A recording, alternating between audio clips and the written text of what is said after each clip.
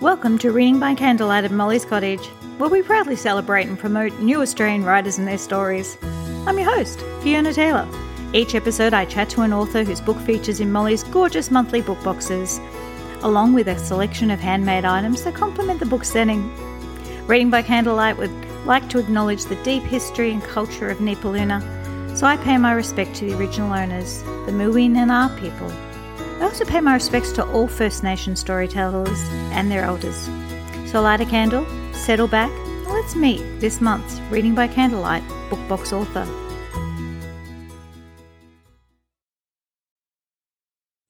Welcome, Claire Van Wren, to Reading by Candlelight at Molly's Cottage. Thank you. It's such a pleasure to join you, Fiona. It's so lovely to have you here to talk about your gorgeous debut, The Secrets of the Huon Wren. Isn't that the most beautiful cover? You must love it. I do. I love it. It's just stunning. It's such a pretty cover, and it definitely speaks to the storyline as well. Yes, it does. And I've done my nails to match the blossoms. And I love that other people have matched it to the green tones. It's such a beautiful book. When I see it in bookshops, very often people will pick it up and only last week I said to a lady, "Oh, it's a beautiful book." And she goes, "It is." No, I said, "No, inside it's a beautiful book as well." And she's like, "Well, but I'm just going to buy it because of the cover." That's awesome. I have heard that a bit, actually, people just being drawn to the cover alone, which, I mean, that speaks volumes to the designer, Nikki Townsend, who just did such an incredible job of it. So, yeah, it's lovely. Now, just first, before we start, I'd like to acknowledge that I'm on the traditional lands of the Wurundjeri people of the Kulin Nation. I pay my respects to their elders, past, present, and emerging. Here at Reading by Candlelight, we're all about celebrating new voices, and so we add our appreciation of Aboriginal voices handed down for generations. Claire Van Wren is an awarded writer who started her career as a journalist in Launceston. She's worked as a magazine editor, communication specialist, and is manager of her own content creation business, Inkling Media. Now, as always, here at Reading by Candlelight, our chats are spoiler-free. And so I was wondering if you could give me a spoiler-free elevator pitch for The Secrets of the Huon Wren. Sure. I always find this difficult because it's such a layered story. I'm sure that many authors have this trouble to just distill it into an elevator pitch, but I will have a go. The Secrets of the Huon Wren is an exploration of relationship between a very old woman and a young woman, and it's about how their lived trauma binds them together and at the same time reveals a mystery that will set one of them, or you could even say both of them, free. You deliver two wonderfully engaging and emotionally driven stories to the reader, but how important was it, or how difficult was it for you to give equal weight to both the timelines? Yeah, that's a really good question. And I think that if you're writing a dual timeline novel, it is imperative that you do, because otherwise the reader gets invested in one timeline and not the other, and perhaps is tempted to skip over one to get back to the other. And I think that the way that I addressed that was to treat, in a sense, each chapter almost like an article on its own. I have a journalistic background, as you've mentioned, and so to be able to build in that element of suspense into every chapter, so that every single time they're leaving a timeline, they are compelled to return to it with that same feeling of anticipation as the sense that they began with. So it's about having that tug always pulling you to the next part. that's how I wrote it. And then the other thing that I found was incredibly important and was addressed a lot in the editing process was to make sure that each chapter, each timeline spoke to the alternating chapter or timeline. So it might have been just a tiny little reference to a place or to a memory, or even just something subtle like a colour, but they needed to bounce off each other a little bit so that it's not such a jarring experience to enter into the opposite timeline. That's fascinating. I love that little snippet because yours do go seamlessly in between. And so that's how you did it. So you just put little bits from each one. Oh, that's clever. Just so that they kind of subtly speak to each other. And, like I say, just to make sure that the transition for the reader isn't so jarring. And that's I'm writing my next novel now, and that's what I'm grappling with at the moment, because it's not really easy to do. And when you start shuffling chapters in the editing process, you're faced with that, with making sure that is continued. So, with The Secrets of the Huon Wren, we did move a few chapters. So we moved some forward, and the knock-on effect of that was challenging, because I had to make sure that A, the chapters were still speaking to each other, and then B, that the chronology of what happened thereafter was adjusted, and I wasn't giving something away ahead of its time. So that's part of the fun of editing, though, isn't it? I just love that. Now, our listeners always love the story behind the story. And at your recent book event in Hobart that Molly and I came to, you told a very interesting story about where this story came from. And can you share that with us today?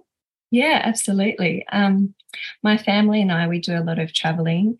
In 2018, we took our little caravan and zipped up the east coast of Australia. So we left from Launceston in Tassie, and we headed as far as Cooktown.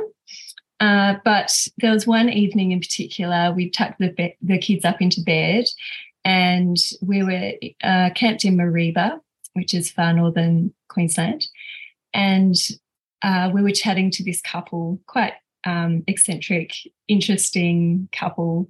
And the woman, she was telling us about all the different careers she'd held down, police officer, nurse, and she was also a carer in a nursing home. And she had taken a liking to an elderly lady who had advanced dementia. And this lady had a doll that she cradled like a newborn baby. And she had this exquisite tenderness for this doll that spoke to a story much deeper than, the demonstration of love she was showing for this plastic thing. And the woman who we were speaking with, she said that most people had written her off because caring for a doll in that context, it's actually a form of therapy. It's not terribly uncommon, actually. But she developed a soft spot for her, and she just listened. And over time, this woman would share chilling one-liners like, "My daddy took my baby behind the shed."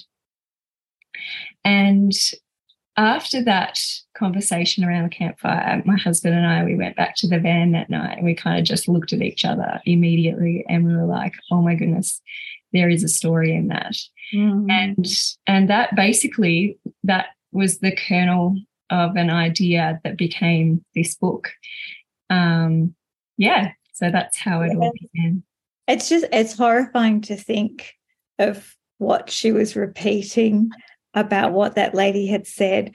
And but you wrote such a beautiful book about it, even though it was quite chilling to listen to it at the start. And there are so many intriguing details in your book, especially in the 1953 timeline, because one of these is that Evelyn's father is a master carpenter, but also the town's undertaker. what kind of research did you do to understand what you were writing about? Because I never thought, yes, master carpenter, undertaker. Yeah, well, I guess because it's a rural setting, people tended to be a bit of a jack of all trades. So the undertaker and carpenter, kind of dual craftsman, if you like, was not actually uncommon, because the undertaker would make the coffins, and so he had the carpentry skills to be able to make furniture as well. So, but I did grapple on that a little bit. I was kind of chewing it over, mulling it in my mind, and it's a funny thing how when I was in the writing process, this happened so many times where I was trying to figure out a detail, and then it would kind of land in my lap, or kind of present itself in a kind of serendipitous way. So we were at a pub. It was in the middle of nowhere. I can't remember the name of the pub at the moment, but I was looking at the photos on the walls, and there was a photo, like a black and white, of a gentleman from like the 1800s, and I looked at his name, and in script beneath the photo it said John Cummings. So immediately I was like, Cummings, Mother Cummings Peak is a major part of the setting of my novel, even like a character, if you like. So I was immediately paying attention, and underneath that his occupation was written, and it said undertaker, carpenter. And I was just like, thank you, Lord. There's affirmation I need to know that it is a legitimate occupation for an undertaker to also be a carpenter. And then I actually I have some friends who are in the undertaker industry, business probably, and I spent a bit of time with him, finding out about undertaking practices in the 1950s, and specifically to a rural setting. So Nora, young Nora, helps her father to stitch the linings into the coffins, and as he develops arthritis in his hands, she also helps him to actually prepare bodies for burial, which is a slightly macabre thing to help with, but it also it builds into her character an understanding of death, and also to pare back what life is. So I think she has a unique perspective as a result of her relationship with her father and his business. And in the other story, you have, in your modern timeline, you have your protagonist, Alira, who's a journalist. And do you think that your background in journalism, of course, that would have helped you write her, any view in her, I mean? Yeah, absolutely. Alira is informed a lot by my own personal experiences and career experiences as well. So I guess with her occupation, she works for a small lifestyle magazine called Folk, and that magazine features people and their stories, and there's literally one black and white photo that accompanies each article, and it's a raw snapshot of them, just as the words are a telling of their real life experiences. And I just created a magazine for Alira that I would love to exist. And I guess perhaps it was also inspired somewhat by the likes of Humans of New York, that kind of storytelling. And yeah, I guess in terms of whether Alira is like me, I like what I heard someone say recently. Actually, I think I was listening to your interview on here with oh, author of Lenny Marks Gets Away with Murder. Karen Main. Thank you. About how characters are a third yourself, a third kind of research, and a third imagination. I like that. And it would definitely apply to Alira and some of her other experiences as well, which I probably can't really touch on quite so much because they would give things away. And it's it's such a beautiful name that you chose for her too. Thank you. I love naming my characters. It's one of my favourite things to do. I loved naming my children. My husband's a teacher, so there were immediately a lot of names that couldn't be used when we named our kids. So I've just used them in my novel. I've heard that said so many times by teachers that there's just like scratch. No, not calling them that name. Yeah. That's very much the case. Yeah. Alira's surname is Ambrose, and that's the other name I had chosen for my son. His name's Roman. My husband just didn't like it, but it's actually a family name. We have it. There's a guy, I don't know, in my father's line. I just thought it was such a beautiful name. It's slightly effeminate, I guess, but it worked well for Alira as her surname. At least you could use it. Yes, exactly. I love that. Some people just give it to their dogs. Yeah. Now, as I said, you do touch on some serious issues in your timelines, and as we don't give spoilers, we're not going to talk about that. But what I'm interested in is how difficult is it to write scenes knowing there could be readers who have experienced what you're writing about? Really, it touches on one of the reasons I write, and that is to build empathy.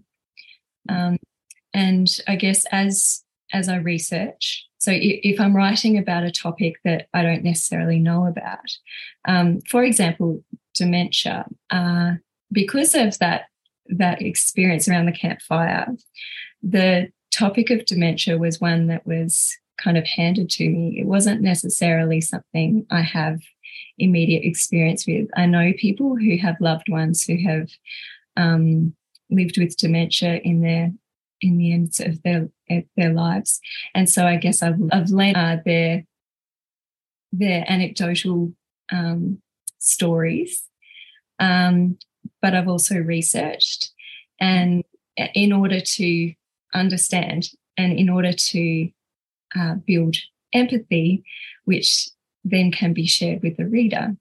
And I think that's the beauty of reading, is that we learn other points of view, and we can then take that into our community and understand our world better. I think that it is important that we grow through our reading, and by reading stories that may not be our own lived experience, but we learn through those characters. And I think that our empathy grows that way. And I think that that's a beautiful way of putting it. And you handled the scenes beautifully. They didn't feel gratuitous. And those experiences were so important to the story you were telling and the connection between your protagonists. And I must say, I did cry a few times. And I cried with the characters, for the characters. And I think that shows how perfectly you captured their experience on the page. So congratulations with that. That's lovely. Now, we can't have a favourite child, but which characters do you enjoy writing the most? Yeah, well, you may even guess it. It's definitely young Nora. I loved writing her, and perhaps it's because through her I was able to revisit my childhood, the farmland beneath Mother Cummings Peak, and the way that those mountain ranges of the Great Western Tiers kind of brood over that setting. That is what I remember of my childhood, and she took me back there, and quite literally, actually. So there were quite quite a few times I spent time there writing in that place so that I could really capture all the details. One time I threw my bike in the back of our ute and zipped out there and parked at the little church in the paddock, and I rode the trail that she would have ridden to school each day so that I could write details into the novel that I don't think I would have picked up otherwise. Things like pieces of wool caught in the barbed wire fence kind of flapping around like flags in the wind, and a kookaburra sitting on a plough, and the little cottages with their plumes of smoke and acting like, reminders that there are people living inside them, and all those little bitty things that build detail into the storyline. So I loved writing those parts of Nora's life, and I love her character because she is a free spirit, and she just has this innate a spirituality, a connection to where she is, and how the way she perhaps explores who she is so refreshing, and especially when it's juxtaposed with her mother and her mother's rigid religiosity. I loved those images that you had, especially the wool of the sheep on the barbed wire, like bunting, and it was so evocative. I love that. Okay, so young Nora is my favorite character, and I really felt connected to her because her feelings of being an outsider, struggling to find her place in the world, were so raw, and she's a beautiful character. Like you said, she has strength in who she is. And is she based on anyone that you know, or just a lot of different little bits from pieces taken from everyone? Yeah, she's actually not based on anyone I know in particular. Like, yeah, she's probably an amalgamation of many things I love in the women around me. And I guess too that her struggles are the struggles of every person to fit in, aren't they? To be seen and heard, and to be loved, and to find her unique voice. And I think that whether we're young or old, that these are ingredients that are essential for knowing our value and our worth. So that's what I explored in young Nora's character. Yeah, and I guess too that something that informed those particular themes that I explored in The Secrets of the Huon Wren was an encounter I had with an elderly lady many, many years ago. So I was walking along the Tamar River, which is also in the novel, in the Launceston setting. And I was walking with my 3-year-old daughter, Adelaide, and I came across another lady walking her cute little dog. And dog and child obviously got chatting. And I was chatting to the elderly lady, who was delightful, and, just small talk. And we went to go our separate ways. And this woman, she said to me, "Thank you so much for stopping. It really means a lot." And I was like, that's fine. Didn't really think anything of it. And she said, "You know what? You disappear when you get old." And that line it just has lodged in my head ever since. And I think that has been an undergirding of everything in this book, is that you shouldn't disappear when you get older. we should be heard and have a voice right to our dying years. And there should be value in who we are at no matter what age, whether we're young, as young Nora is explored, and her voice at one point is quashed and she is downtrodden. But right through to when she's older and she is perhaps written off with her dementia, and you know, she needs to be valued and heard in that stage of her life as well. So that's a theme that carries throughout, and yeah, was informed by that one little encounter. And I'm grateful to that lady for sharing with me how she felt, because it was obviously incredibly impacting.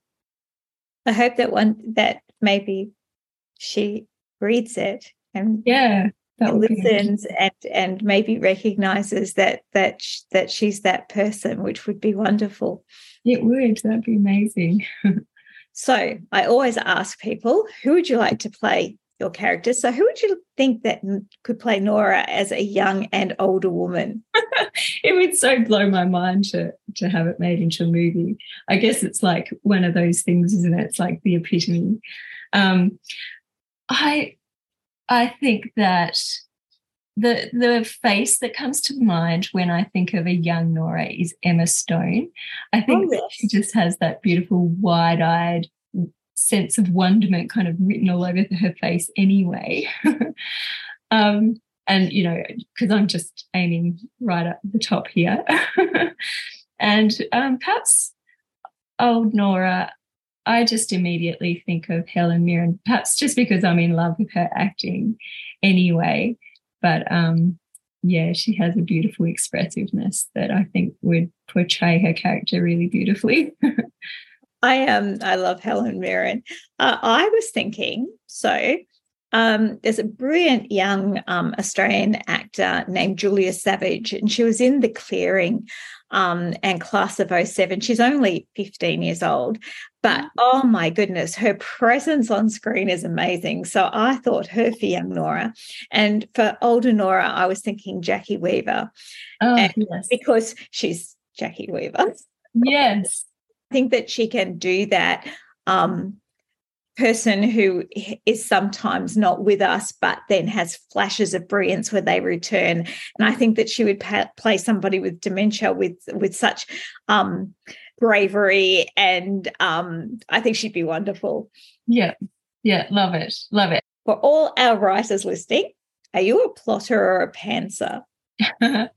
I would say I'm a pantser, although with moments of plotting. Yeah, I guess the fact that, you know, the idea was really such a small starting point. It definitely wasn't, you know, a formulated, you know, story. It was one tiny element.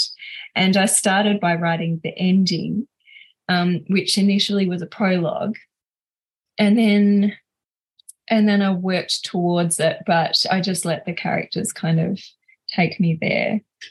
And then the prologue I ripped out and planted it towards the end, and then drip fed the detail through.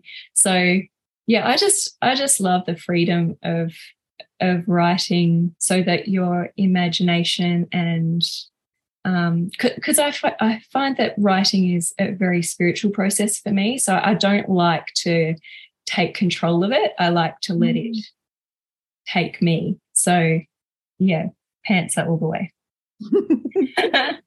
And do you have any advice that you could give anyone who is writing to be published?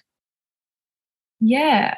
Well, I think that what's important is to write a lot, and to write a lot so that you can find your voice. Because I guess I've been writing for a really long time before I started writing fiction.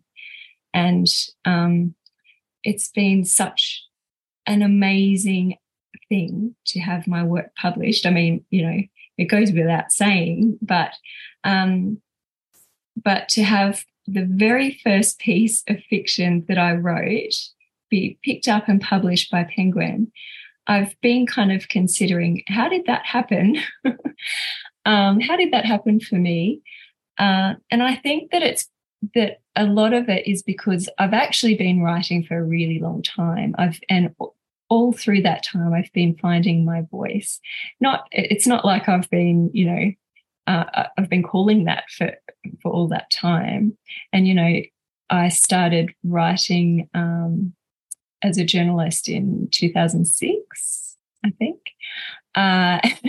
So all those years, even though I've been writing for people, I've been writing opinion pieces, I've been writing to build people's brand presence and, blog pieces and, all the different kinds of writing have helped me understand what my voice looks like and what I love to write. And therefore, when I've come to write whatever it is I want to write, it was formed, it has come together in a really beautiful, logical way. So all that is to say, write a lot and be committed to it. So one thing that my little writers group, we encourage each other to do is to write for 5 minutes a day. So set a timer on your phone or a reminder, and instead of scrolling on social media, grab out a notebook or your laptop or whatever and just write for 5 minutes, because 5 minutes is achievable. It's like ludicrously achievable. And if you only write for 5 minutes, that's totally fine. You've done it, tick it off. And if you end up writing for 2 hours, then good on you. And that's wonderful that you've found, some kind of stream of consciousness or some kind of flow by pushing forward and just, I guess, progressing your craft a little bit every day. You will improve so very much. But oh my goodness, there's just there's so much that I have learned in this process. I could go on for hours, but yes, just write. I think that the write 5 minutes a day is excellent advice. And pressure is what inhibits creativity, I think. So when you've got this built up in your chest or in your head of, oh my goodness, I haven't done my 1,000 words today or whatever, it's just so oppressive. And I just find I can't work under that kind of pressure. So if you set yourself a goal that's achievable, then you release yourself to achieve actually much more. Yeah, I think that's wonderful advice. Now, for all our readers, can you recommend a book by an Australian author that you've read recently and would recommend? And yes, you can have more than one because everybody shows more than one.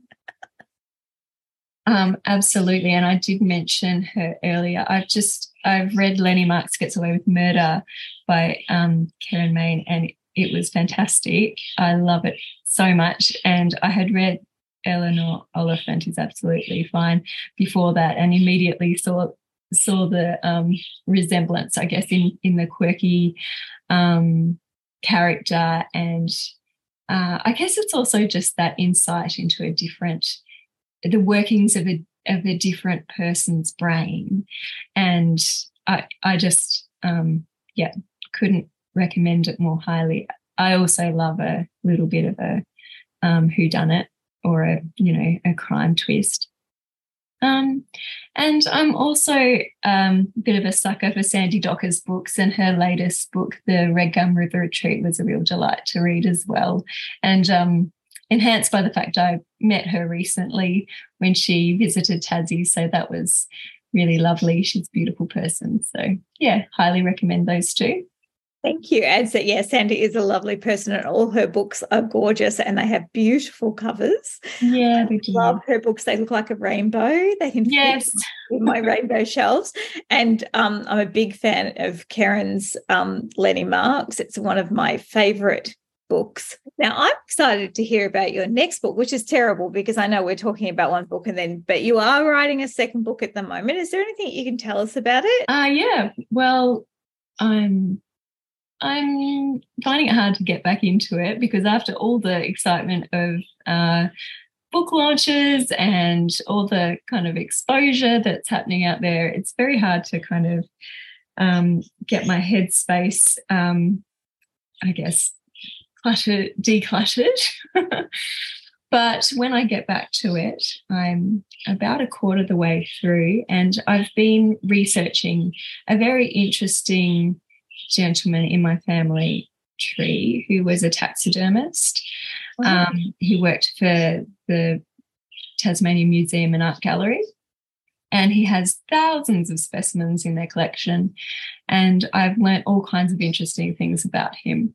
I don't think he won't be a historical character necessarily so much as inform one of the characters in the novel. And it's a novel that also includes journey because last year my family and we did a lap of Australia in our caravan, and I want to write some of those places into the book because we just saw so many beautiful, beautiful things, and I would love to give a little nod to those places as well. And so The Secrets of the Huon Wren is the Reading by Candlelight August book box, but it's already gone on sale because July sold out for Molly's Cottage, and you helped Molly choose cider as the drink and apple cinnamon as the scent. And can you tell us why and how they tie into your story? In young Nora's timeline, so in 1953, Nora's home it's kind of on a farm in the farm area beneath the Western Tiers. There's an orchard, and it's one of Nora's favourite places. She goes there and daydreams, and all the apple trees are named after heroes out of her favourite classic literary novels. So that's the significance of apples and apple trees and apple scents in The Secrets of the Huon Wren. Beautiful. And I love that the trees were named after those characters because they were books that I read as a teenager, and all of those romantic interests. Well, Claire, on behalf of Reading by Candlelight at Molly's Cottage, I want to thank you for being the August Book Box author. And I know that everyone who has ordered it is going to love your book as much as I have, as well as enjoy the treats that come with this, that complement the story. And it is such a beautiful story. It has tragedy, romance, a mystery, and when it's sold, it brings so much to everyone involved. There is some happiness at the end, thank goodness, because I was weeping when I was reading the final chapters because I was thinking, oh no. Yes, no, it is redemptive. There's resolution, I promise. And there's been so much love for your beautiful, beautiful book.